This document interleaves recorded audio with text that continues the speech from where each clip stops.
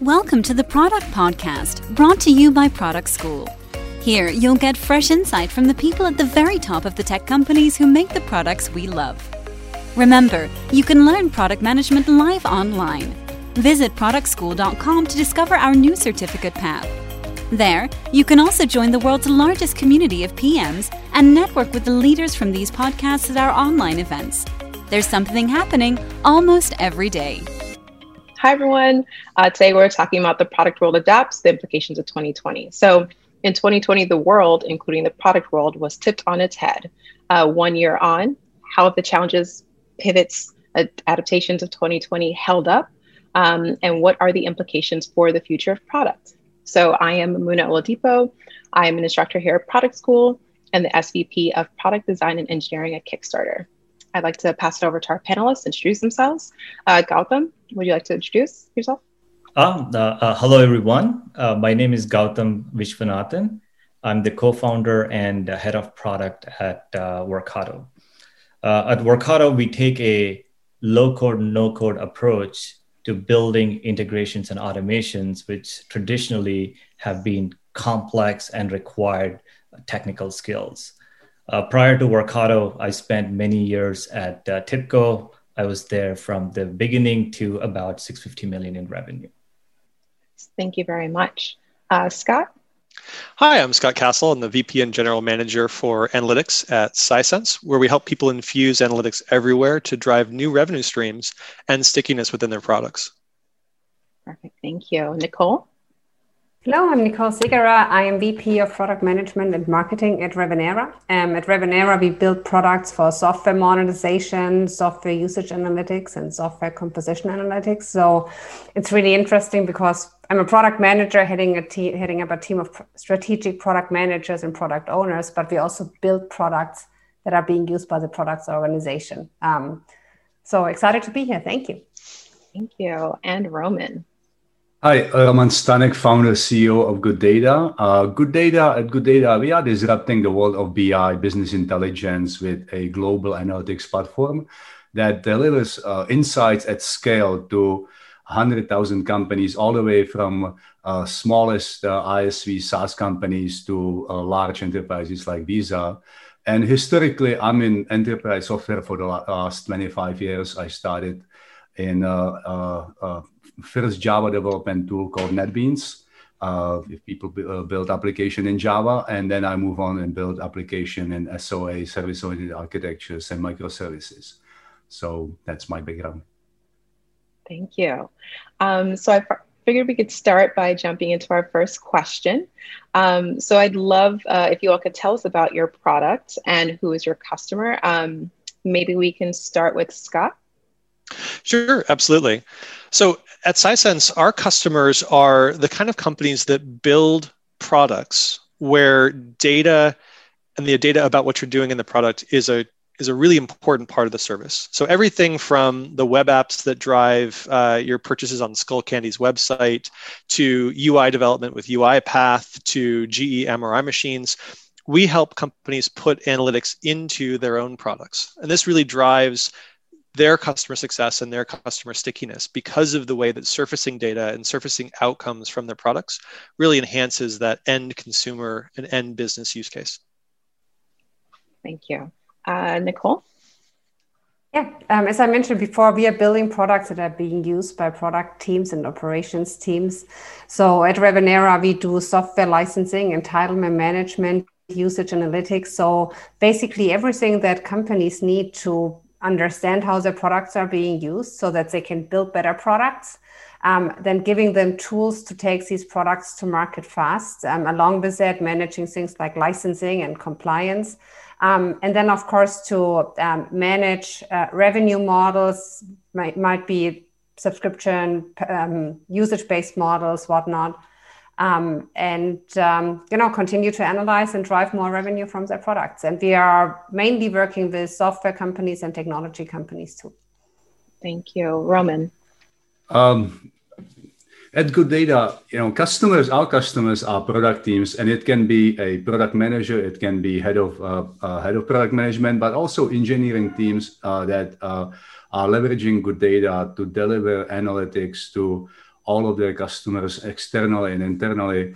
And as I mentioned, our focus is really on scale and reliability of analytics. Typically, analytics is an afterthought, and it doesn't have the same SLAs. It doesn't have the same quality. It doesn't have the same kind of developer experience as the rest of the stack. And so we believe that we have a first stack that's actually really kind of ready-made for developers and product teams to deliver high-quality analytics at scale. Thank you. And Gautam? Workato provides a platform that makes it easy to bring data together, to automate workflows. As the number of apps that we all use has skyrocketed, our data has sort of gotten much more fragmented. If you want to understand something about a customer, you may have to look up several applications to get a full picture of that customer. If traditionally a employee onboarding process that may have sort of required 2 or 3 different applications now requires many more applications. And what Workato helps customers do, typically in IT and departments, is be able to automate how we sort of aggregate data, automate these manual workflows to drive efficiency. Thank you.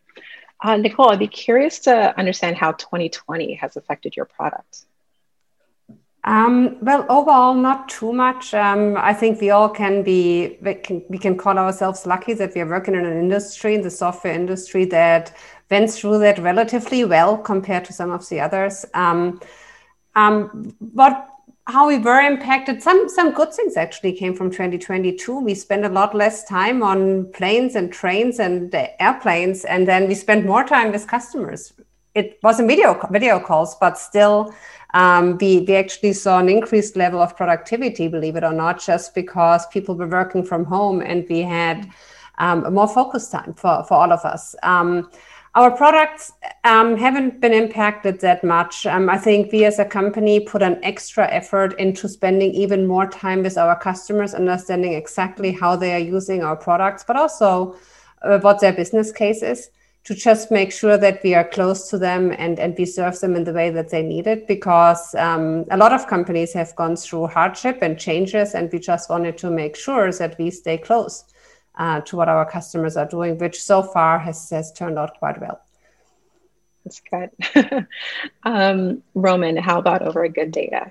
Yeah, we were actually somehow, the timing for us was actually, somehow there was some sort of a coincidence. About 2 years ago, we decided to kind of shift the focus of company, or maybe expand the focus of the company just from the enterprise sales, from companies like Visa, to expand it much more on what I would call a product-led development. How can we actually use the product in our sales? How can we actually move away from relying on enterprise salespeople? And so we were actually in the middle of that launching like a freemium product and growth product and zero-touch product when the whole lockdown in 2020 happened. So from that perspective, we were almost unaffected. The opposite, we were actually able to grow the user base fairly dramatically. When I look at the number of users that we had on our digital platform, it went up 10 times. So it was really kind of, the whole year was all about kind of shift from how do we actually, as Nicole said, how do we again move away from selling enterprise software in in-person meetings, and how do we actually create a analytics that anyone can sign up for, experience, and then use without actually ever talking to us. Yeah, Gautam, what about Workato? We sort of have so far. It's been a pretty incredible year. The sort of pandemic has really put a lot of focus on automation, not just automate. I mean, in sort of 2 really different ways. For many companies, how they were conducting business or the areas that they focused on, there was a big sort of shift in terms of sort of new areas of focus and so on. And in those areas, automations play a big part in how fast you can respond. And also the other part of where we saw a lot of activity is even very traditional processes in terms of how we work with coworkers and so on, that was dramatically recast for a completely remote environment. So sort of we saw a lot of activity around using bots, onboarding, offboarding processes, collaborative processes within the company, and so on. So from a product perspective, not a lot of change, but definitely much more heightened pace of activity. I can agree with that. Scott, how about a Sisense? At Sisense, our customer base is very diverse across both industries and verticals. The companies that we work with and that we work for they're all technology companies in one way or another, but they're monetizing that in different ways. Grocery stores, their dog walking services, their VRBO companies, their traditional ISVs. And what's been really interesting is that throughout all the different impacts that the economy has had for those different verticals, some companies have been under an enormous amount of pressure. Other companies have seen markets open up for them like never before. It's driven a really consistent trend towards the need for embedded analytics. What we're seeing is that whether you're doing incredibly well because you suddenly have a ton more customers because we're all virtual, or you're under an enormous amount of pressure because you're, for example, a VRBO company and your customers are suddenly not going on vacation anymore, the need to surface the information about what's happening, the information that you can provide to your suppliers and to your downstream customers about what's going on in their markets, and the ability to integrate it all together into actions that they can take inside of your product has become critical. That's now table stakes for everyone. And so this has been a huge demand year for Sisense because of that real sudden shift for almost every company into how do we get analytics and data into our customer experience. Great, thank you so much. Roman, what changes are you seeing in the users of your product related to the global pandemic? I think it's very similar what just Scott said. We had customers who grew 5x in 1 year because their market just exploded. We had some customers that struggled a little bit because their business was not doing well. I would say, again, what we actually see is kind of the focus on some of the fundamentals of moving products to the cloud.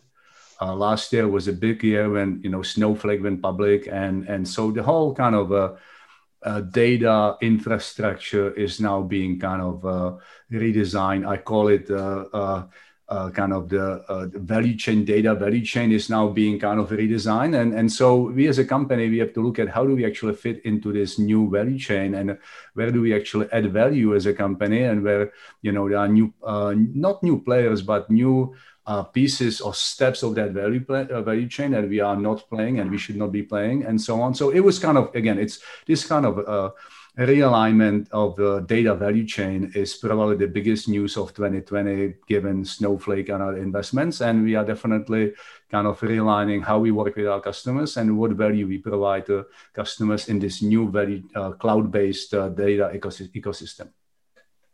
Thank you. Workato, how about Gautam? In terms of sort of how the changes that we are seeing. Changes. Mm-hmm.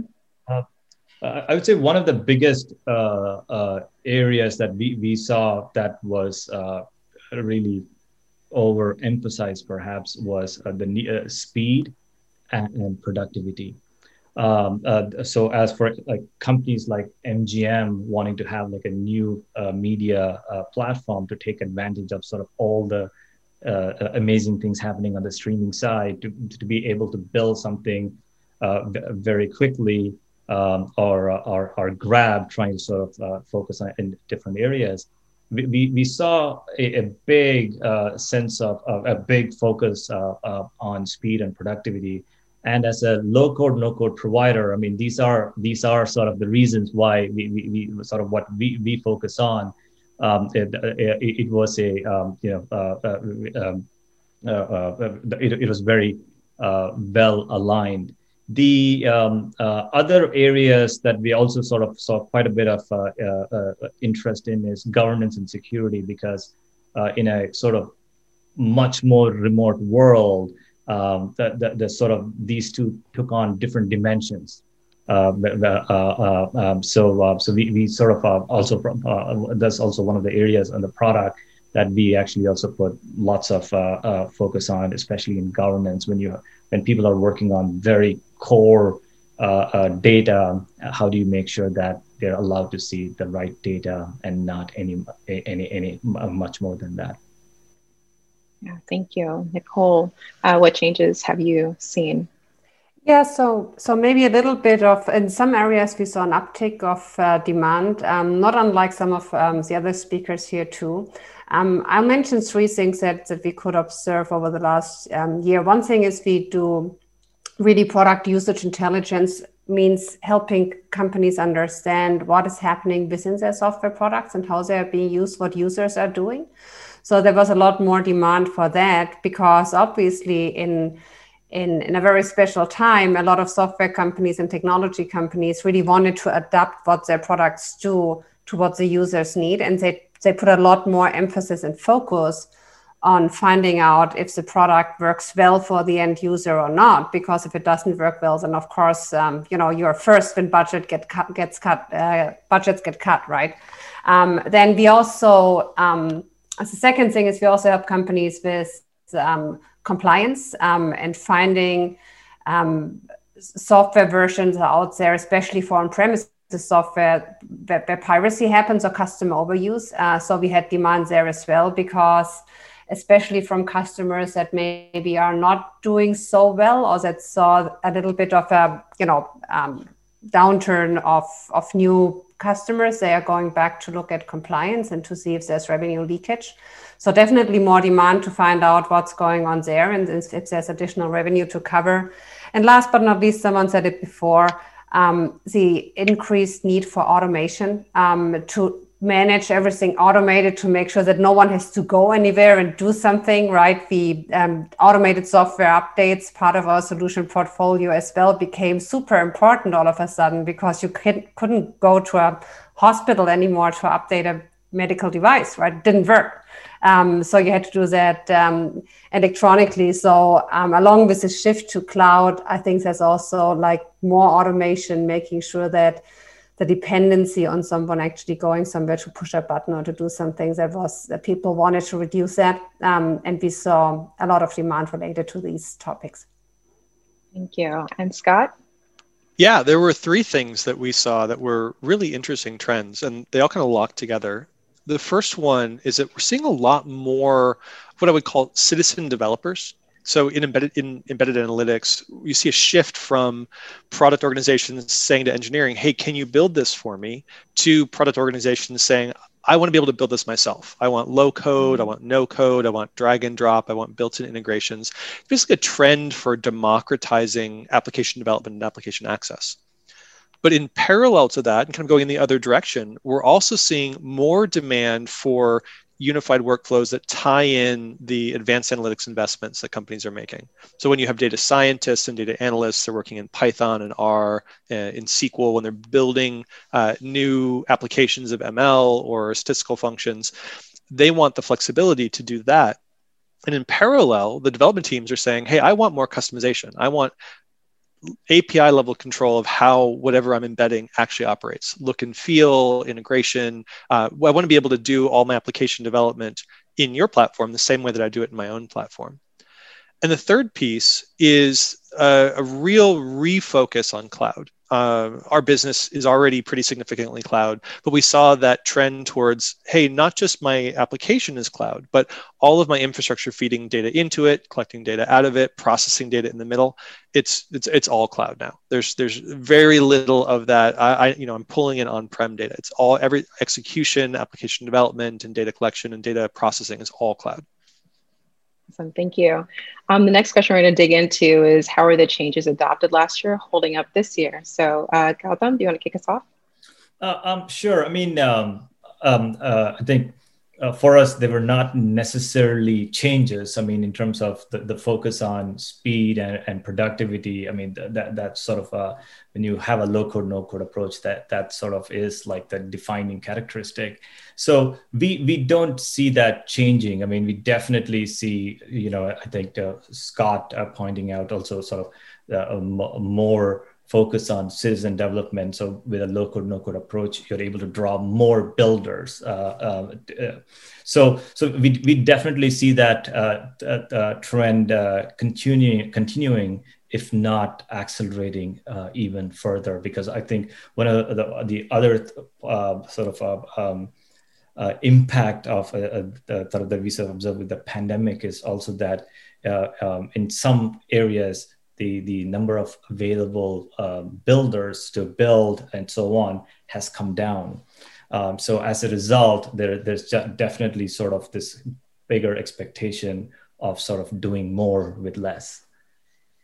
Thank you. Scott, maybe I'll pass it back to you. What changes, or how are the changes you adopted from last year holding up in this year?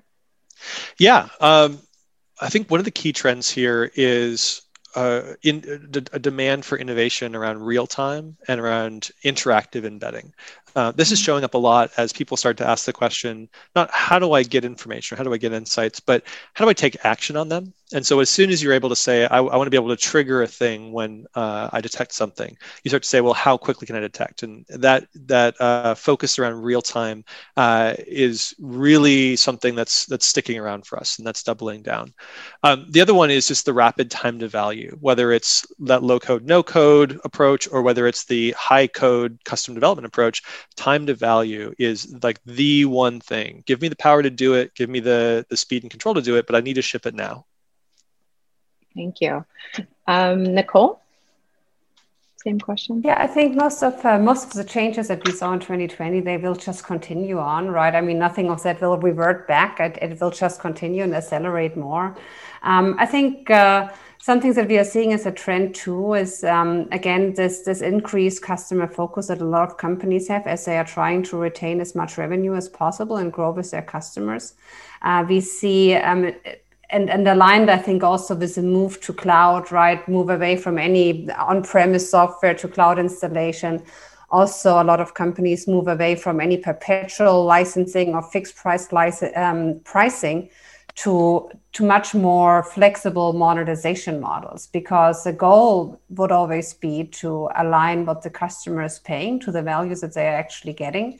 So a lot more focus on actual consumption, how much are customers using, and then how much are they respectively paying for the software that they're buying. I think this is a trend that will only continue because in that year and probably for the years to come, any software buyer and any end user will monitor closely what they're spending, right? And software companies will have to adapt to that. So I think, again, along with shift to cloud and the accelerated shift to cloud, I think we will also see a continued shift in monetization models. Thank you. Roman. Yeah, for us, it's the same what we did last year. It's the focus on a product-led development and company. And our main measure of success will be adoption. We are actually relaunching Good Data in Q1 with our next gen platform that will deliver so much more based on development in 2020. And for us, it's really kind of a recognition of the fact that data and analytics is a very confusing space for all of our customers. They go to the websites and they are all confused by how does your messaging compare to someone else's messaging. And that's why for us is the focus on adoption. And my goal is to, by the end of 2021 to see every single product team out there to use free version of Good Data and evaluate it, not just based on some messaging and some BI MQs and so on, but really on kind of a product quality, product features, product fit. That's kind of what we do as product companies. And I think that's the beauty of the cloud, that all of this adoption and all of the kind of customer access to technology is so much easier. And we just need to enable it as a company and just lean into it and build better products for bigger scale. Thank you, everyone. Thank you. a question here is, what is the advice you would give product managers to build products that are future-proof, building for resiliency in your product planning? So first, maybe we can start out with Scott. Sure. This is an existential question for product management, right? And so I think the answers here are really around, how do you make your product sticky?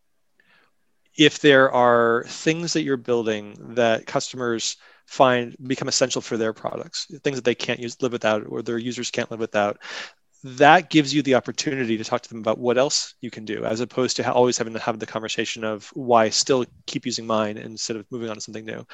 That's the only thing that really builds that defensible moat in a product, is that stickiness factor, that where the customer's really deriving benefit. So the advice I give to product managers building products to future-proof them is talk to your customers, and also importantly, talk to the people who are in your market but who are not your customers yet. My own product teams get most of their valuable insights from talking to people outside of our markets. And when you figure out what it is that's so important about the people who don't like what you do yet, that's when you find those stickiness factors. Thank you. Nicole. Yeah, Scott just summarized it really well. So I'm just adding to that. I think, again, I would totally agree, Scott, that it's talking to a lot of customers, talking to non-customers specifically to find out what is important and how you can grow and how you can make your product sticky. And then also, I think the other point that I would add, drive a data-driven process around your product decisions. A lot of product teams today still rely on only customer conversations, support information, right? And that's just one part of it. You also have to get some data out of your products about the usage and what is happening there. You might want to think about in-product messaging and other tools so that you can get a lot of different data points about how the products are being used. And then you can really find out, based on data, not just on anecdotal feedback, what are the things that customers use most? What are the things that are sticky? What are maybe some of the features that you built because they were awesome and no one is using them, right? So then deprioritize those and then focus on the other things that people need. And I think that can only be done based on data. And I think every product team will be asked more and more over the next years to bring actual data to the table as to how their products are being used. Thank you. How about Roman? I think that what Nicole said is absolutely correct.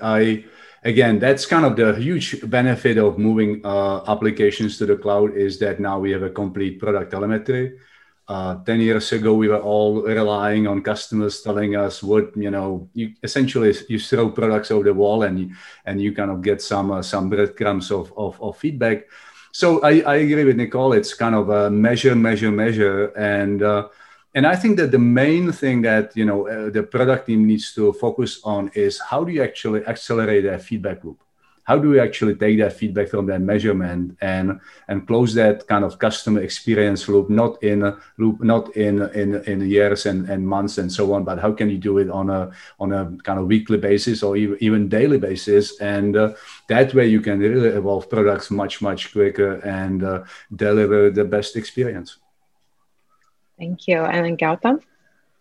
I agree with everything everyone said here. A couple of things I would add to that is, we just speaking from our experience, we feel that the speed has increased, that the velocity with which sort of the market expects new things, or as well as how fast the market is changing. So we have focused on even leaner MVP releases, canary approach to these releases, and then sort of going into a fast iterative loop. And we think that really the post 1.0 of a feature, the next few releases, is what truly sort of has a big impact.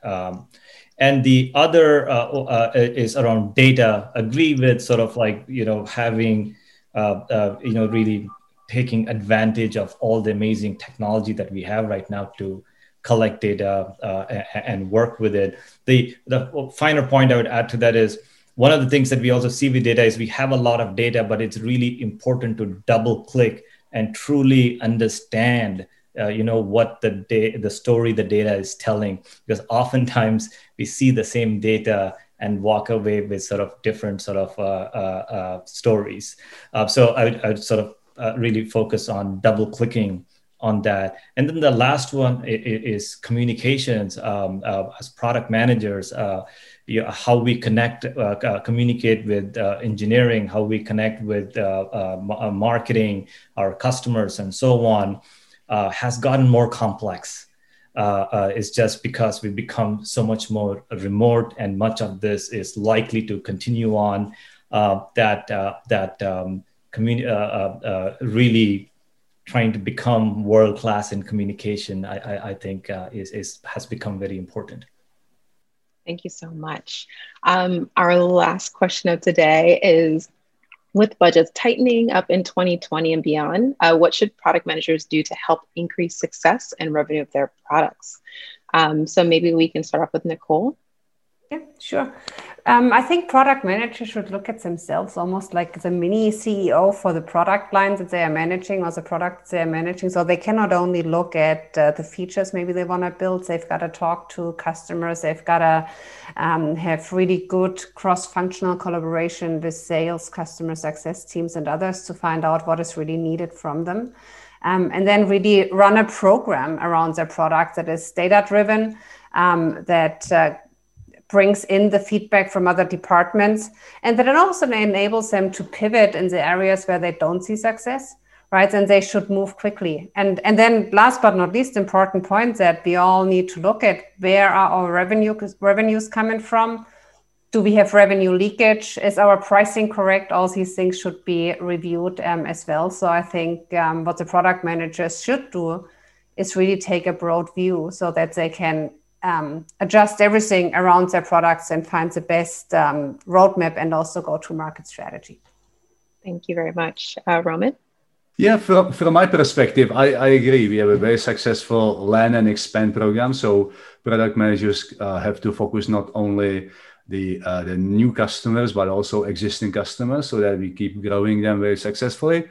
From my perspective, I think that, again, the whole cloud transformation is gonna bring so many challenges to product managers. The whole ecosystem will be fundamentally different, and so I think it's kind of making sure that you actually and your product fits into this new environment in the best possible way. How do you build partnership? How do you actually build collaboration? How do you stand on the shoulders of giants who actually have a better infrastructure? So no one can do it. No one can go alone anymore. And it's all about product managers need to understand how to fit into this new kind of ecosystem. And because the ecosystem that's gonna be here, and it's gonna evolve in 2021. Thank you so much, Roman. Gautam? So I think sort of we covered some of this in the previous sort of question, but I definitely add, we sort of didn't specifically speak to this, but the sort of ultimately, customers develop a sort of bond with the product that's driven by the user experience. The sort of, I can't sort of overstate the importance of driving an amazing experience there.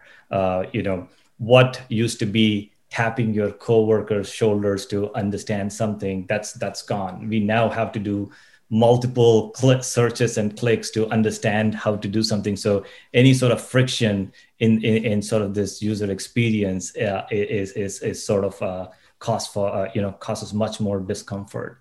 And sort of this also feeds into the land and expand or sort of having an incredible expansion focus. Here.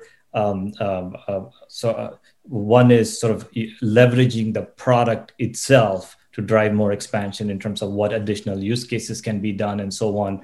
I think is important, but also overall in terms of how the company connects with the builders in terms of offering incredible customer success helps with that. So these are extremely important in this type of environment.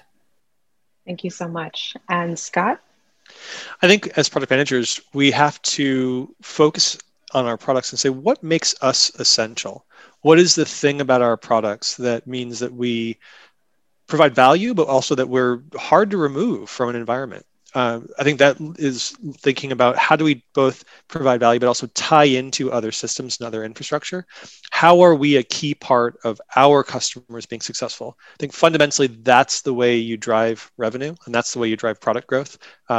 Like Roman said, land and expand businesses like ours are living and dying by that. And so as product managers, I think that's our responsibility, is to figure out what that is, help tease it out, explain it, and then reinvest in it. Thank you. So that concludes our question and answer portion of our panel. Thank you, panelists, for all of your thoughtful answers. I'd love to give you all a moment to just share any takeaways for the audience. So maybe we'll start with Roman. Yeah, good data, so what can I say? Measure, collect data, understand data. That's the name of the game. Thank you. And then Gautam? I think the sort of is that there's sort of all this uncertainty, but in this uncertainty, there's also lots of opportunity. So pay close attention to your customers, learn from the data, and take advantage of these take advantage of these opportunities. Thank you. And then Scott? The takeaway for me here is that all of us are moving to the cloud. We're all incorporating analytics into our products and into our environments, and we're all looking for ways to infuse that data into our markets. And I think this is the most important trend of 21. Thank you. And then Nicole. Sorry. So not a lot that I can add. Thanks a lot to all the other panelists here. It was really a pleasure. And I think we agree on the key trends. I'd love to talk more. Revenera would love to talk more to everyone here around usage analytics and what can be done there. Happy to meet at our booth. And thanks for the discussion today. I liked it a lot. Thank you so much. And that concludes our panel discussion on the product role adapts, the implications of 2020. Thank you, everyone, for tuning in. Thank you. Thank you. All right. Thank you. Thank you for listening to the Product Podcast. If you liked this episode, don't forget to leave a review on iTunes. For more product insights, head over to productschool.com.